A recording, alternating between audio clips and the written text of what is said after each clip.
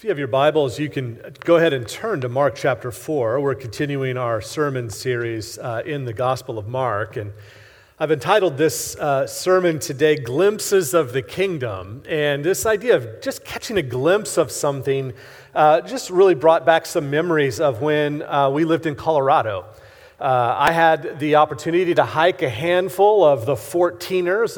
There are 58 mountains that are over 14,000 feet in Colorado. And the reward for reaching the top of one of these peaks is one of the most breathtaking views that you can find anywhere on the planet.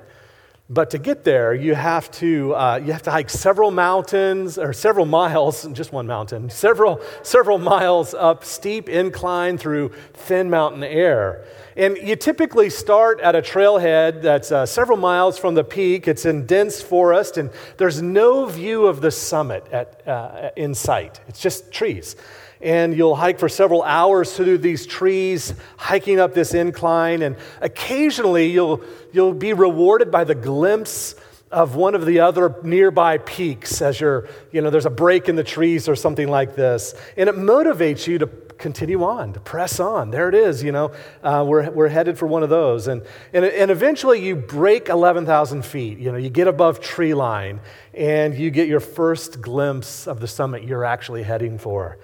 But it's still a long way off. And then sometimes the view of the top is obscured. Maybe you're going around the side or something. You can no longer see it for a while until it comes back into view. But those glimpses of the summit that you get here and there motivate you to press on, to continue to go forward as it gets closer and closer until eventually you reach the top. And you are rewarded with this view of all of the peaks around you for as far as the eye can see. You get to enjoy the view, eat your lunch, rest a while before you head back down the mountain. Well, in Mark chapter 4, Jesus is teaching us about the kingdom of God using parables. And Jesus would often begin in these parables by saying, the kingdom of God is like. The kingdom of God is like. He'd then proceed to illustrate some truth about the kingdom. And these parables give us little glimpses of the kingdom. It's like it's peeking through the trees there on our way up towards the celestial city, as Bunyan would say or something. As we're headed towards the goal, we get these little peaks along the way. And if we have ears to hear, they motivate us to keep pressing on, to keep living in light of God's kingdom, even if it may look like not much is happening, as if it's a long row in front of us. 2 weeks ago, Pastor Peter preached on the parable of the sower, the importance of good dirt. And in it, Jesus speaks of a farmer who's sowing seed, which represents the good news of the kingdom, the word of God, the gospel going forward. And he describes 4 different kinds of soil. They reflect responses to the word that you hear, different ways that we respond to the gospel. And only one of those 4 produced a crop. And the main point of the parable of the sower is found in verse 9 of chapter 4. Jesus said, "Whoever has ears to hear, let them hear." Jesus is explaining that the kingdom of God comes only to those who have been careful to listen, to receive God's word, to believe it, to put it into practice. And then Jesus follows that parable of the sower with 3 more parables in this chapter that we're going to look at this morning. Each of them reinforces the parable of the sower in some way. And so go ahead and look in your Bibles at Mark chapter 4. I want us to see this morning that your ability to catch glimpses of God's kingdom is tied directly to how carefully you hear and apply the Word of God. So this is the Word of God. Listen carefully as we read God's Word. Mark 4, 21 to 34. He, Jesus, said to them, "Do you bring it a lamp to put it under a bowl or a bed? Instead, don't you put it on its stand?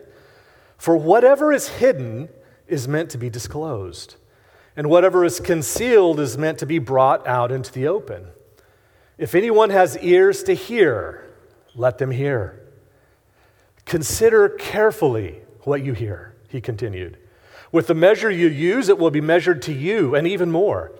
Whoever has will be given more. Whoever does not have, even what they have will be taken from them. He also said, this is what the kingdom of God is like. A man scatters seed on the ground night and day, whether he sleeps or gets up. The seed sprouts and grows, though he does not know how. All by itself, the soil produces grain. First, the stalk, then the head, then the full kernel in the head. As soon as the grain is ripe, he puts the sickle to it, because the harvest has come. Again, he said, what shall we say the kingdom of God is like, or what parable shall we use to describe it? It is like a mustard seed, which is the smallest of all seeds on earth, yet when planted, it grows and becomes the largest of all garden plants, with such big branches that the birds can perch in its shade. With many similar parables, Jesus spoke the word to them as much as they could understand. He did not say anything to them without using a parable, but when he was alone with his disciples, he explained everything. This is God's word. Let's pray. Father, teach us from your word today. Would your Spirit give us ears to hear? Give us eyes to see. Lord, give us hearts to respond to your word. Lord, teach us, each one of us, wherever we're at in our spiritual journey, what you would have for us today. Amen. Well, the first parable teaches us that God's kingdom is revealed. God's kingdom has been revealed, so look for it. You don't bring a lamp into a dark room in order to cover it up. You put it on a stand so that it lights up the whole room.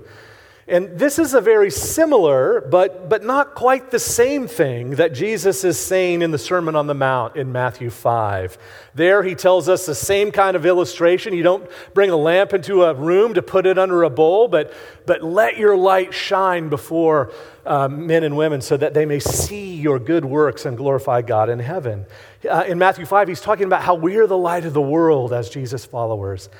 Our passage here in Mark 4, I think, has a different point, similar, but not quite the same point that Jesus is making in that other place. Here, the way Jesus uses this parable seems to come as a clarification, a response that clarifies that something Jesus had told his disciples earlier in verse 11 that probably confused them. After speaking to the crowds, this parable of the sower, he urged them to work hard to understand what he was saying. Whoever has ears to hear, let them hear. And then he would explain the parable in private to his disciples. At the end of our selection today, Mark summarizes all of Jesus' teaching on the parables by saying he did not say anything to them, the crowds, without using a parable, but when he was alone with his disciples, he explained everything. And those statements of Jesus, his explanation for why he's using parables, probably confused the disciples. It confuses me. It confuses us here today. The question is Jesus deliberately trying to hide the truth? With this parable, Jesus assures them that no, I'm not. No, I'm not trying to hide the truth. I came, Jesus is saying, as the light of the world to bring light to all peoples. He's saying, trust me, what is temporarily hidden about the kingdom is going to eventually be made plain to all. Everyone will see it. I've come to show the whole world the nature of the kingdom of God. And then he stresses once again the importance for us to truly hear what he's saying. If anyone has ears to hear, let them hear. And then he immediately doubles down on that, following up with, consider carefully what you hear. If anyone has ears to hear, let them hear. Consider carefully what you hear. With the measure you use, it will be measured to you, and even more. Whoever has will be given more. Whoever does not have, even what they have, will be taken away from them. Friends, Jesus is saying that what you get from God, how you experience his kingdom, is dependent on how well you've listened to his word, how well you've heard it, how well you've taken it to heart. If you embrace Jesus' message of the kingdom, and if you seek to let it shape your life, your hopes, your dreams, your values, the way you see the world, it will produce a harvest of blessing in you. More and more will be given to you. God will give you more understanding. You'll experience Him in a deeper and more profound way. He'll produce more of the fruit of the Spirit in your life: love and joy and peace and forbearance and kindness and goodness and faithfulness and gentleness and self-control. He'll use you to produce a crop of 30, 60, 100 times what was sown in His life. Listen carefully to the truth, and you'll get more. When the light of Jesus comes to you, look for it. Don't miss it. But, if you don't apply and act on what you've learned from God, even what you thought you knew will become unreal to you. You'll lose it, right? It won't take root. Kids, it's like if mom makes something really good for dinner and you want more of something, you have to finish your plate. She's not going to give you more if you don't finish what you already have. Or think about a skill that maybe you developed, maybe as a kid. You use it or lose it. Maybe you took piano lessons when you were younger. You learned to play some simple songs. You learned some scales. And if you keep at it, you get better. But if you stop practicing altogether, even what you used to know is gone. You lost it. I played a ton of soccer when I was younger. You can't tell by looking at me now. But I played a lot. I got to be pretty good. After college, I didn't kick a soccer ball in any meaningful way until I joined an indoor soccer league about 4 years ago. And it had been 25 years since I had played competitive soccer. I had stopped playing longer than some of the people I was playing against had been alive. Needless to say, my mind remembered what I could do, but my body had long forgotten, right? That muscle memory was gone. Here's the point. Jesus is stressing that you have to listen carefully with ears of faith.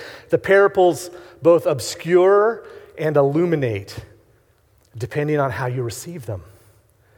To three of the soils, the hard-hearted, the double-minded, the worried or distracted, they're a prophetic warning that Jesus gives about the seriousness of failing to open your heart to God's word.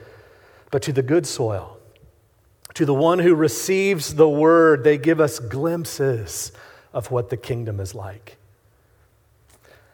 Some of you listening in, perhaps in this room, perhaps on the live stream, may be considering who Jesus is. Perhaps you've been spiritually searching in light of all the things that are going on in our world these days, the uncertainty, the disruption of this worldwide pandemic, the social unrest that's all around us, perhaps the disruption of your job or your health. I would say to you, wrestle with the Scripture. Reflect on it, think about it until it sinks in like seed, till it clicks and it makes sense of your life and of the world around you. See Jesus for who He is, God's Messiah, the eternal Son of God who entered into our world like light. He's come into this dark world to enlighten us. He's what you're looking for. Place your trust in Him. Ask Him to forgive you, to make you right with God. Follow Him as your King. Others of you have been following Jesus for some time, perhaps many years, but maybe your faith has become casual. You attend worship, you tune in, or you show up when the doors are open, but you're just going through the motions. This is just kind of part of what you do. Don't assume that because you're familiar with the Word that you truly get it, that you're truly experiencing it. Hearing the Word like Jesus means is not passive. Do not merely listen to the Word and so deceive yourselves. Do what it says. That's what Jesus has in mind when He says, He calls us to have ears to hear. He's telling us to do it, to live by it, to spread it to others. And if you don't, even what you think you know will fail to impact your life. You won't be transformed by it. It will be as if it has been taken away. The kingdom of God is like a lamp on a stand. Jesus came to enlighten us, So look for the light. Be careful to listen to it and put it in practice. Do what it says. The second parable teaches us that the growth of the kingdom is inevitable. It's going to happen. So wait for it. The first parable stresses that Jesus came into the world to be known, and it underscores our responsibility to look for him, to truly listen to him. The second parable stresses the supernatural power of God to work in our hearts and to work around the world. The kingdom of God, Jesus says, is like a man who scatters seed on the ground. Night and day, whether he sleeps or gets up, the seed sprouts and grows, though he does not know how. The farmer knows that he should sow good seed in good soil. He knows that he needs to water it and fertilize it, but ultimately he doesn't know how it grows. He just knows that it does. He can't make it grow. He can provide conditions for it to grow, but it grows on its own power. There's something about the seed itself that gets unlocked. Verse 28, all by itself, Jesus says, all by itself, the soil produces grain. We don't make ourselves grow. We don't convert anyone. We can't cause spiritual growth to occur in another person. That's not our job. That's God's job.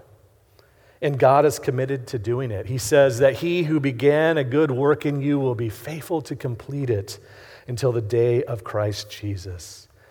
The word of God is the seed. It has power of its own. The gospel, Paul says, is the power of God for salvation to everyone who believes. And the word power there is the word dunamis. It's the word where we get dynamite, right? It's powerful. It does something. The word of God gives life. It inevitably produces fruit in those who truly hear it. If you have ears to hear, it will produce fruit in your life. But it takes time. It doesn't happen all at once. Notice the process.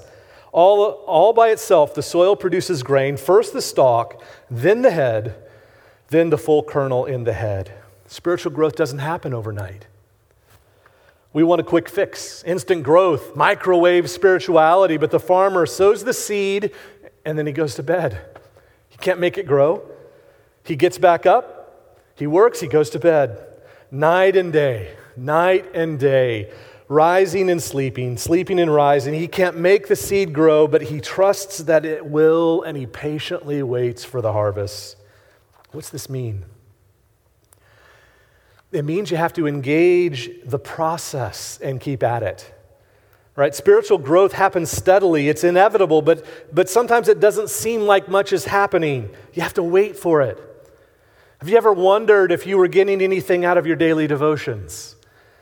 You read the word day after day. Sometimes you have a good insight. Sometimes you feel God's presence in a special way. Sometimes you feel like you're just putting in the time.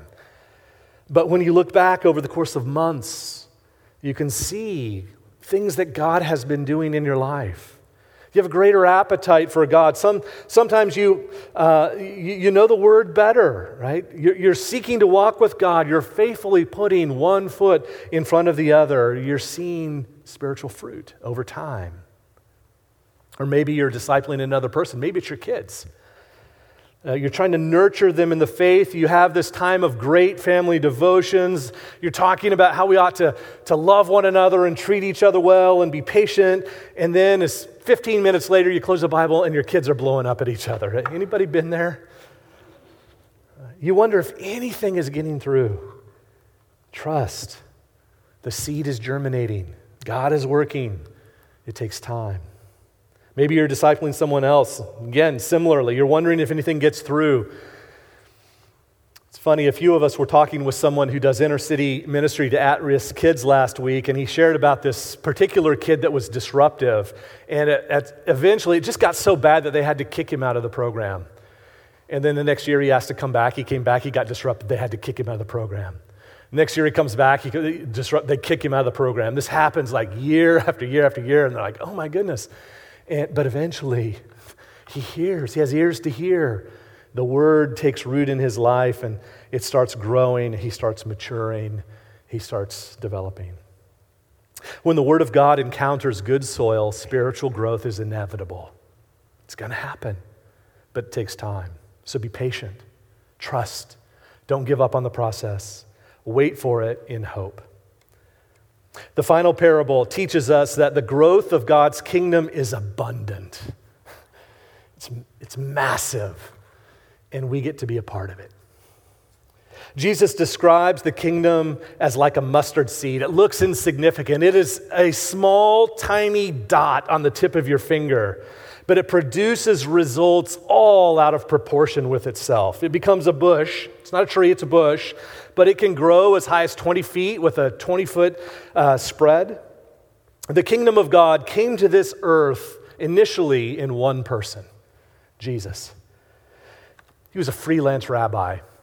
He eventually gathered 12 largely nondescript disciples. They were people, though, in whom the word of God began to bear fruit and multiply.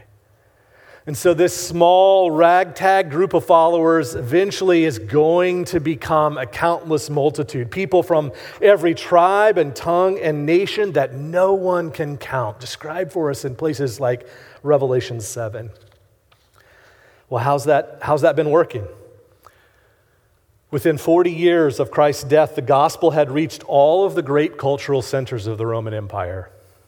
Scholars estimate that by AD 350, Christians had become the majority of the Roman Empire.